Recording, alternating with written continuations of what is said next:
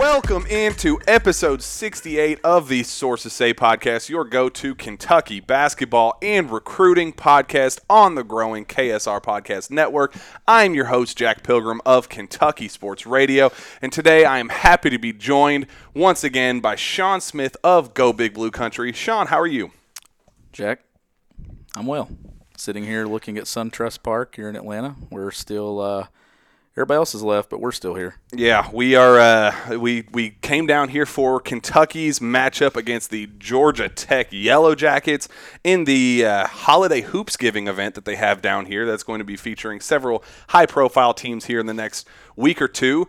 And Kentucky had the opportunity to tip off the event in such beautiful, just majestic fashion. It was really just a high-quality basketball affair that everybody just grows up dreaming of. You have to be describing the chicken salad sandwich I had, right? Because that's the only thing that was beautiful and majestic about last night at State Farm Arena. No, in all seriousness, no one thought that this team would be 1-3 at this point. I think 2-2 at worst, maybe, just given the situation. But I mean, this is a team that's spiraling right now, Jack, and I don't know if they know what the answers are right now. I don't know if they know the solution to it. I don't even know if Calipari knows what the solution is. I think I wrote this. I did a you saw me in my most passionate state last night writing the most just, all right, I had a vent session with the keyboard. I would just went at it, just all my in-depth thoughts of, all right, this is a broken basketball team right now across the board. Offensively, they have no idea what they're doing. It is a gross, just overwhelmingly bad affair. Defensively, there are a lot of bright spots that you could point out. You know, you like what you see out of Isaiah Jackson. There's some other individual pieces that you could kind of look at and go, okay, I'm working with. But for the most part, lazy, not a lot of effort, especially when they get behind. And that's I think my biggest takeaway with this whole event is Kentucky did not play like the desperate team dying to get back in the win column that they needed to be. I mean, at 1-2, you just got embarrassed. Well, not embarrassed. Again, it was going against a top 10 team in Kansas in the Champions Classic. You feel okay walking away with a loss there. Against a very talented Richmond team, very experienced, very strong, powerful, those type of teams you're comfortable losing to. So to start the season 1-2, it wasn't embarrassing. It wasn't a horrible start to the season. It was underwhelming for sure. But this is the game that makes you go, all right, we need a fix, and we need a fix right this second. Yeah, I said it to you. We were sitting there, I think maybe, three of us on press row there? If that, yeah. And I said it to you. I said, look, I will officially hit the panic button if they lose tonight. Right now I'm sitting on it because They didn't just lose. They got their tails kicked. And I don't know. Like, I looked at it. I think there was a play the very first possession of the second half where Terrence Clark, I think the ball got deflected, and he assumed that it was going out of bounds. Oh, yeah. Instead of just giving effort, and then it leads to a Georgia Tech basket the other way. That's all you needed to see to know how that second half was going to go, was that play right there. Even Calipari in the post-game press conference, I said this last night. I said, he doesn't even know what he wants to say right now. He come out and said that he needs to play guys less minutes that are making turnovers. Okay, who's he going to play? Because every single player has a turnover problem right now. Didn't every single player on the roster have at least two turnovers? Had at least two out of the guys that played significant time. Once again, some lineup questions. I looked at you one time and I said, what are they doing with this lineup right here? Like, this is a key point in the game. Then they went to the small ball lineup, and for a second, I looked at you and said, okay, this is the lineup. They got better shots. Didn't stick with it. Olivier Sarr, for the longest point in that game, 2 points, 2 rebounds for about the first 23 minutes? Yeah. He's supposed to be the guy that has some experience, that knows how. That's a team that he faced. I mean, that's an ACC program. He didn't show up. Yeah. And then here's the other thing. There is no way Kentucky sees man-to-man defense at any point the rest of the way until they show that they can do some things differently. Georgia Tech had the blueprint last night, how to beat Kentucky. And sure, shots were falling, but I think we found out Kentucky's issues were deeper than the three-point struggles they had. And that's probably the one thing that makes you just scratch your head. I mean, I wrote down a bunch of the stats. Kentucky hit 8 3-pointers on 42.1% shooting. They Also shot 44.9% as a team, hit 10 of 11 from the free throw line, out-rebounded Georgia Tech by 5, finished with more second chance points, second most assists of the year with 16. All of those numbers are things that we would go that after the last couple games we were going, okay, if we hit all of those notches, Kentucky's winning that basketball game.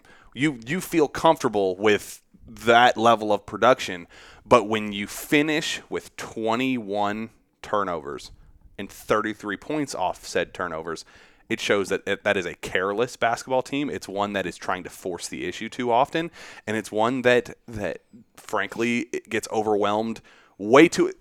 This is a team that should not be sped up and have the pace dictated by an 0-2 Georgia Tech team that has losses against Georgia State and Mercer. That is not a team that should dictate the spacing of the floor, that should dictate the speed of the game. They allowed Georgia Tech to control the basketball game. They were overwhelmed across the board from start to finish. They were. I told you there last night, I don't know how many times I looked down there to you and said something like, what in the world are we watching right now? Like, what are they doing? Effort was missing last night, and I think that's the biggest thing that stands out to me. A lot of those turnovers were just careless turnovers. Like B.J. Boston, one time he was locked in on trying to make a pass and just completely forgot to secure the basketball, and they just stripped him and went the other way for a layup. It's turnovers that you see happen in elementary basketball games or middle school basketball games. It's not turnovers that you see happen at this level of basketball. I don't know. I'm ready to hit the panic button. I'm hitting it. I know you and I talked after Morehead State. The team, how bad's Morehead State? I think that's the fair thing about this. Sheesh. I'm eating some crow right now on this podcast. I think we all are. Even fans, all of us are in this together. And can I say something else too? Absolutely. The reason why that we were pumping this team up is because John Calipari pumped this team up in the preseason.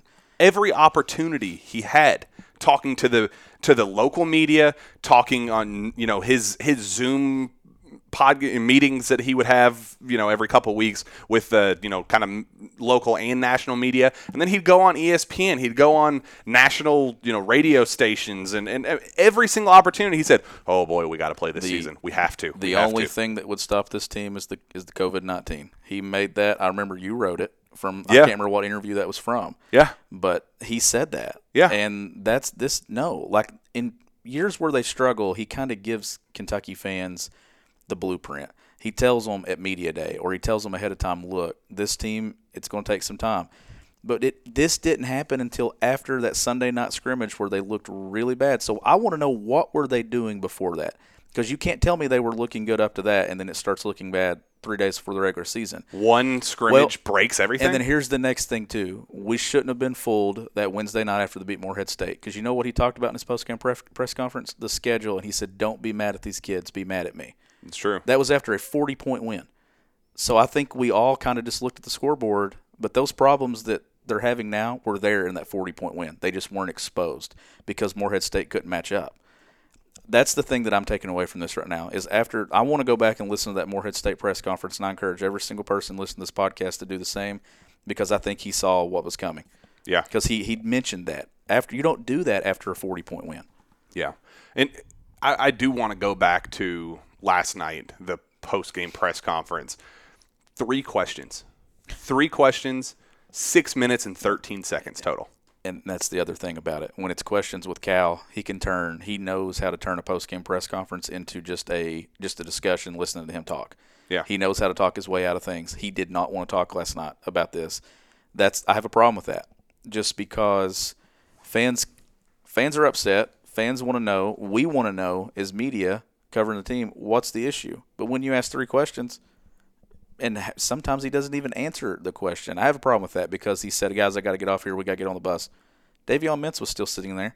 And I got to be honest, Davion Mintz impressed the hell out of me. He came out there and he acknowledged, yes, we are a broken basketball team. There are a lot of issues. I'm at fault for a lot of things. I got to stop turning the ball over. We as a collective unit have a lot of things to fix. He said specifically, we've dug ourselves a hole. But he promised to get this team out of it. He said, I understand what the issues are. We all understand what the issues are right now. We're being careless. go down the list of issues. They understand. They do. And he was willing to say, we have dug ourselves a hole.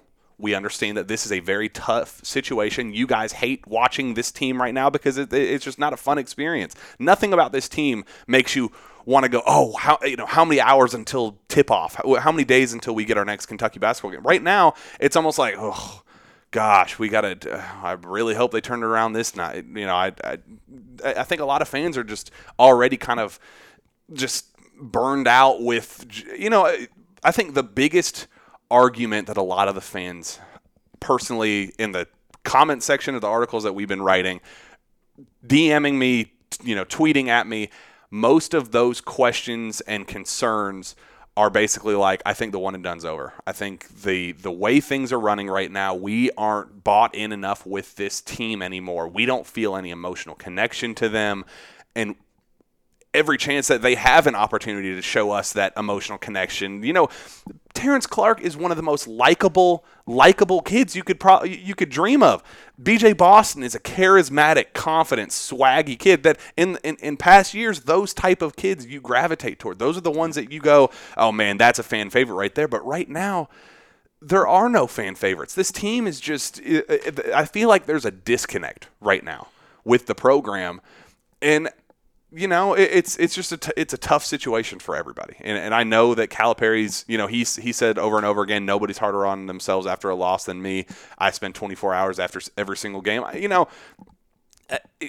think he knows that everybody's harping on him, and I think he ignores a lot of the noise, but at the same time, he is sharing our same frustrations. There's no way he watches this film and goes, we'll be fine. I think, I think he has there's a reason that he said after that scrimmage on Sunday night going into the season, he said, don't be shocked if we go 0-6. And I know that was him, that was hyperbole, and there was no chance that we were going to go 0-6.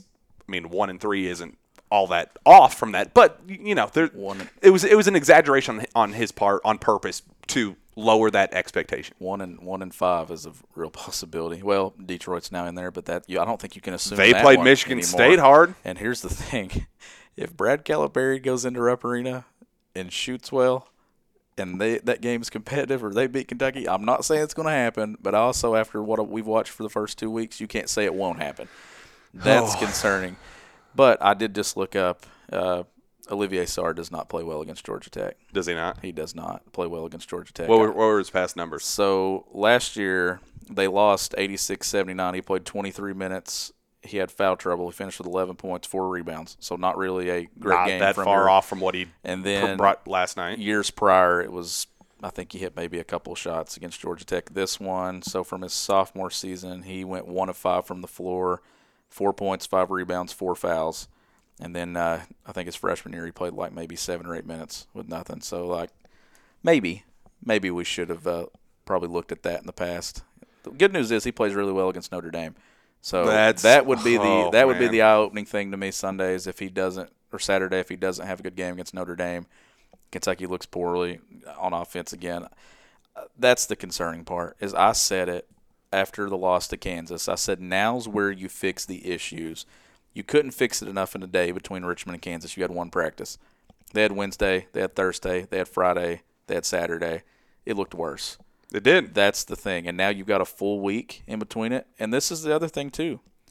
I would like to keep saying that this team's going to get it figured out by March because we know the blueprint. We know the culture at Kentucky that they get it figured out by then. This isn't a normal March. This isn't a normal year. They're a pause away from losing days of practice that this team needs. This isn't a normal year. We can't just assume that they're going to get it figured out. I'm not ready to say that they won't get things figured out, but I think that also has to concern. And what's their resume right now? Here's the other thing. This last night's game said more about Kentucky than it did about Georgia Tech. By far. You don't lose to Georgia State and Mercer and then get it figured out against Kentucky. You don't. Yeah, you just don't. It truly leaves you speechless because you can live with missed shots against Kansas. You can live with frustration on offense not being able to find open looks. You can live with things like that. They did all of those things against Georgia Tech. In a normal, ideal world, Kentucky beats Georgia Tech last night by 20. And I even looked at you. There were they had cut the lead to 3 points, I believe, with 15 minutes to go. Right in that time frame, I looked over at you and I said, Kentucky can still win this game by 20, and everybody would shut up. If Kentucky could use that last 15 minutes of the game to go, all right, toss out the last 25 minutes. That was all absolute garbage. We know we played like trash. This is okay. Let's get past that. Whatever. We have 15 minutes. Let's go on a run. They found something. We that small ball lineup where they had Isaiah Jackson at the 5 and was it B.J. Boston at the 4? It was a mix. It was the 2-point guards, Clark and Boston and Jackson. Yeah, and then it went downhill when they took Jackson out of the game and made that switch, and then it kind of fluttered out to another double-digit deficit. I just don't know. I think right now when you look at this roster and you look at the way guys are playing, they're not playing like who they are. Devin Askew does not resemble himself right now. Yeah. And that's not a knock on Devin Askew. That is more of I'm concerned about it just because that's not who he was. The thing about Devin Askew, Jack, that you and I have seen ever since we've been covering him is his confidence. Yeah. You can't break the kid. Yeah. He's broken right now. Yeah. Like you can see, he won't even take a shot. He is overthinking every single time he catches the ball. He's trying to do something, and that's not his game. Like his game should be right now to shoot the basketball because that's how he impacts this team. And I think by the end of the year, that will be his impact. Yeah. So that's the thing that I'm looking at. I don't know enough about Davion Mintz to know what he was. But we watched enough Devin Askew. We watched enough B.J. Boston. These guys aren't who they're not playing to their strengths. Yeah.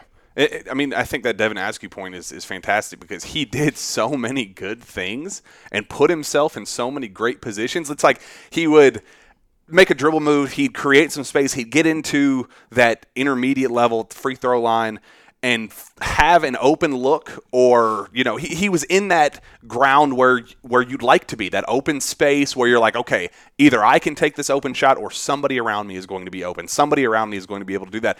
And he gets to that point, and it's like he tells himself, "Oh, I shouldn't be here at this point. I gotta do something." It's like he has the confidence and the pure ability to do a lot of great things, and then he psychs himself out. And there were a couple times that he had wide open looks on the fast break at the 3. There was one play in particular that he had a perfect look, something that he hit that jump shot 1,000 times in high school.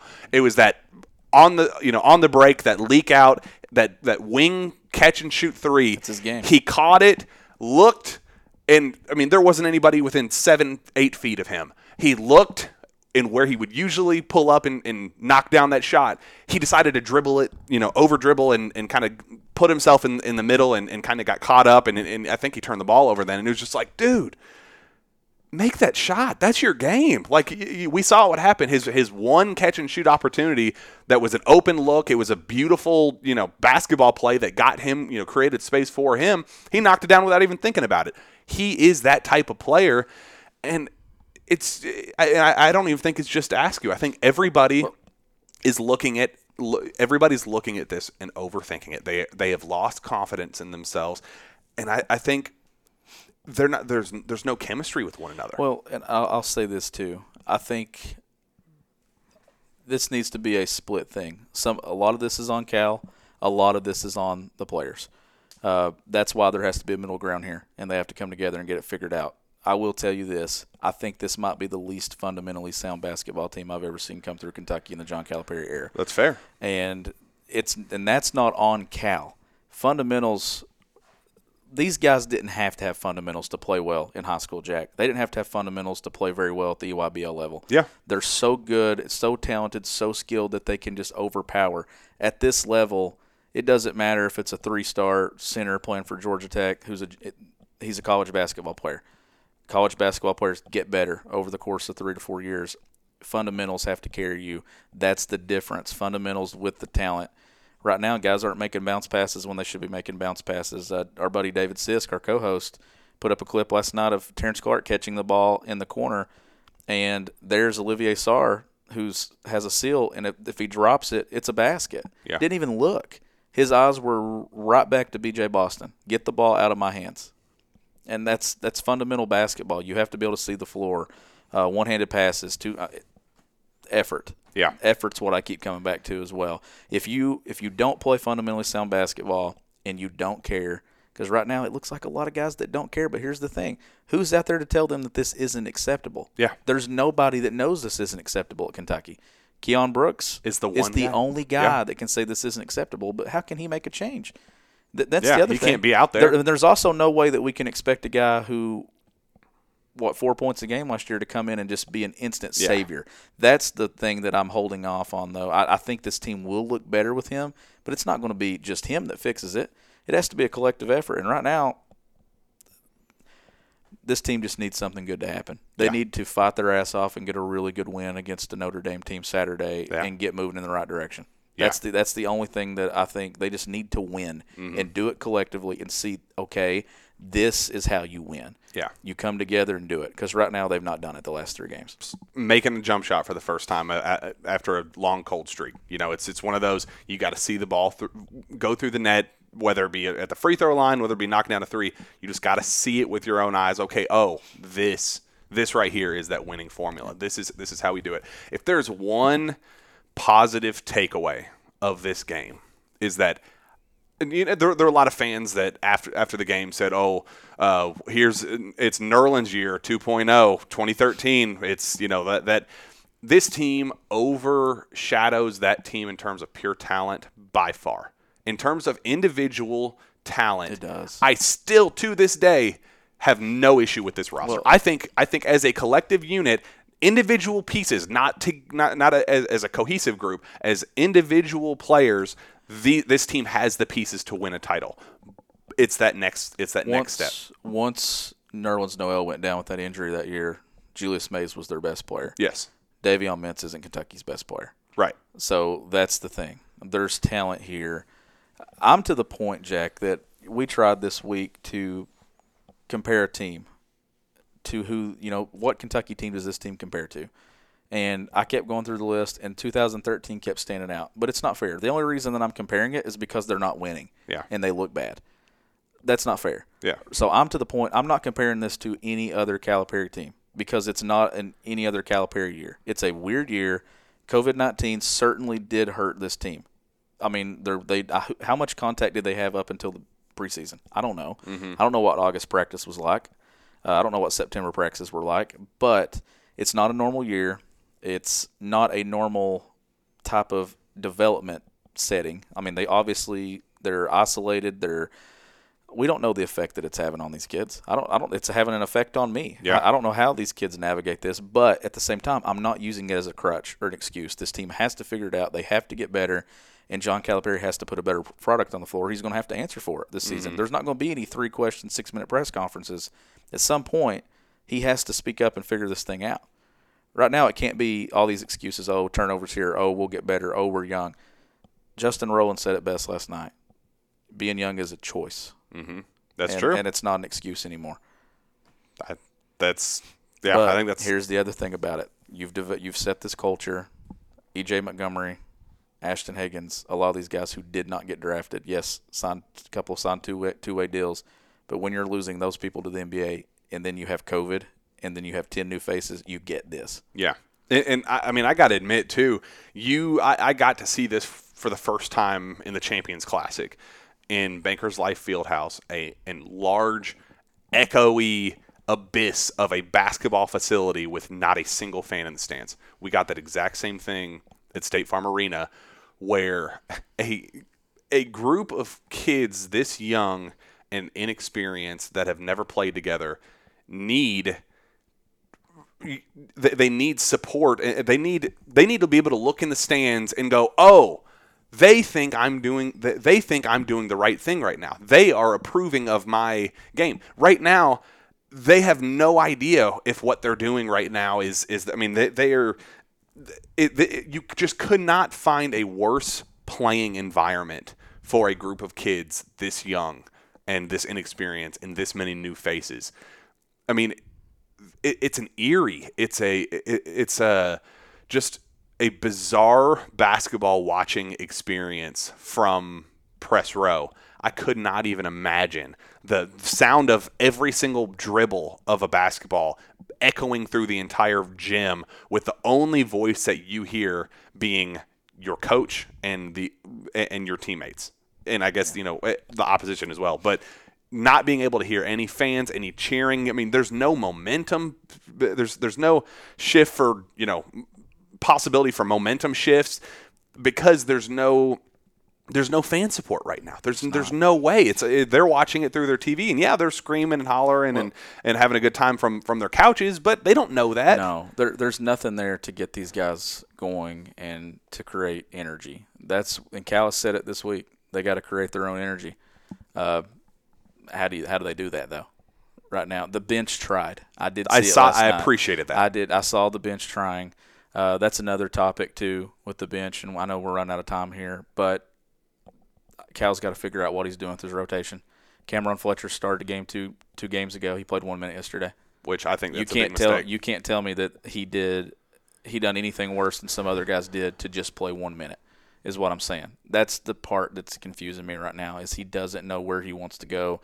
Lance Ware, I mean, I'm pretty much to the point that he can't be a factor this year. I don't expect him to be a factor. And that's fair. That's fair. It's fine. But that's where I'm coming from. When Keon gets back, this is going to be a 7-man rotation. This will be the most similar thing to how short the rotation was in 2012. Mm-hmm. He will play 7 guys. I think there's some games he might play 6. Yeah.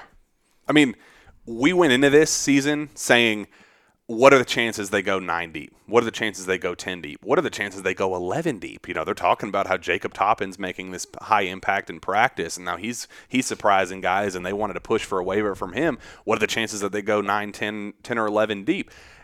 In an ideal world, if they were contributing the way they probably could, yeah, I think Calipari. I mean, Calipari is showing that he's willing to be flexible with the rotation. I mean, shoot, he's throwing stuff against the wall and just seeing what sticks at this point. He's trying everything with a rotation. If he had the opportunity to platoon or do something wacky right now, if the talent level and just pure impact justified that, he would be able to be flexible and be willing to be flexible. But right now, this team is not giving him that level of he doesn't have that idea of, okay, this is that formula that works. He is still to this day confused, trying to figure out what to do with this team because they're not giving him any answers yet. This is our first road trip since Florida, you and I together. And here's the thing that's crazy about this. Nobody that stepped on the floor that day was on the floor last night. Mm-hmm. Yeah, bizarre. Cal doesn't even look like the same guy. Cal's going all Bob Huggins on us, with the long hair and just the sweatsuit look. Yeah, I need something to be normal, even if him cleaning up his cut and then even coming in a suit, just something normal for me here. I don't know. I still think this team can be good, but I'm starting to trend towards that they can't be great, and I think that's the concerning thing in my mind, is because honestly, I thought that this team had all the pieces to be great. And I think in a normal year, I would still believe that after this start. But right now, you just don't know when the season's going to be, when you're going to get the plug pulled on you for 2 weeks or 10 days. Gonzaga's out till the 14th right now, who's the number 1 team in the country. It can happen to anyone. Kentucky will have a game canceled, postponed due to COVID-19. Every single team playing college basketball will at some point this year. That's just the life that we're living in. This is the one team that can't afford that because they need to play. They honestly needed a non-power 5-game Tuesday night. Yeah. That's what they need. That would be. And they're not getting it right now. Yeah. Their next test is going to be freaking Notre Dame at Rupp Arena. Yep. All right. We will end it there. We obviously appreciate you guys letting us vent to you for a little bit. Hopefully this makes you feel a little bit better because, I think talking it through, we all needed this. It's a vent session. We hope to be a little therapeutic plug for you on this fine Monday morning, afternoon, whenever you're listening to this. So we appreciate our listeners as always. Sean, where can fans find your work? GoBigBlueCountry.com. You can follow me on Twitter at GBBCountry. You can find me on Twitter as well at Jack Pilgrim KSR. Reach out to me via email at jpilgrim@KentuckySportsRadio.com. We'll be back, I guess, after the Notre Dame game for hopefully a positive postseason breakdown. Please, that'd be fantastic. As always, we appreciate you guys, and we will see you next time.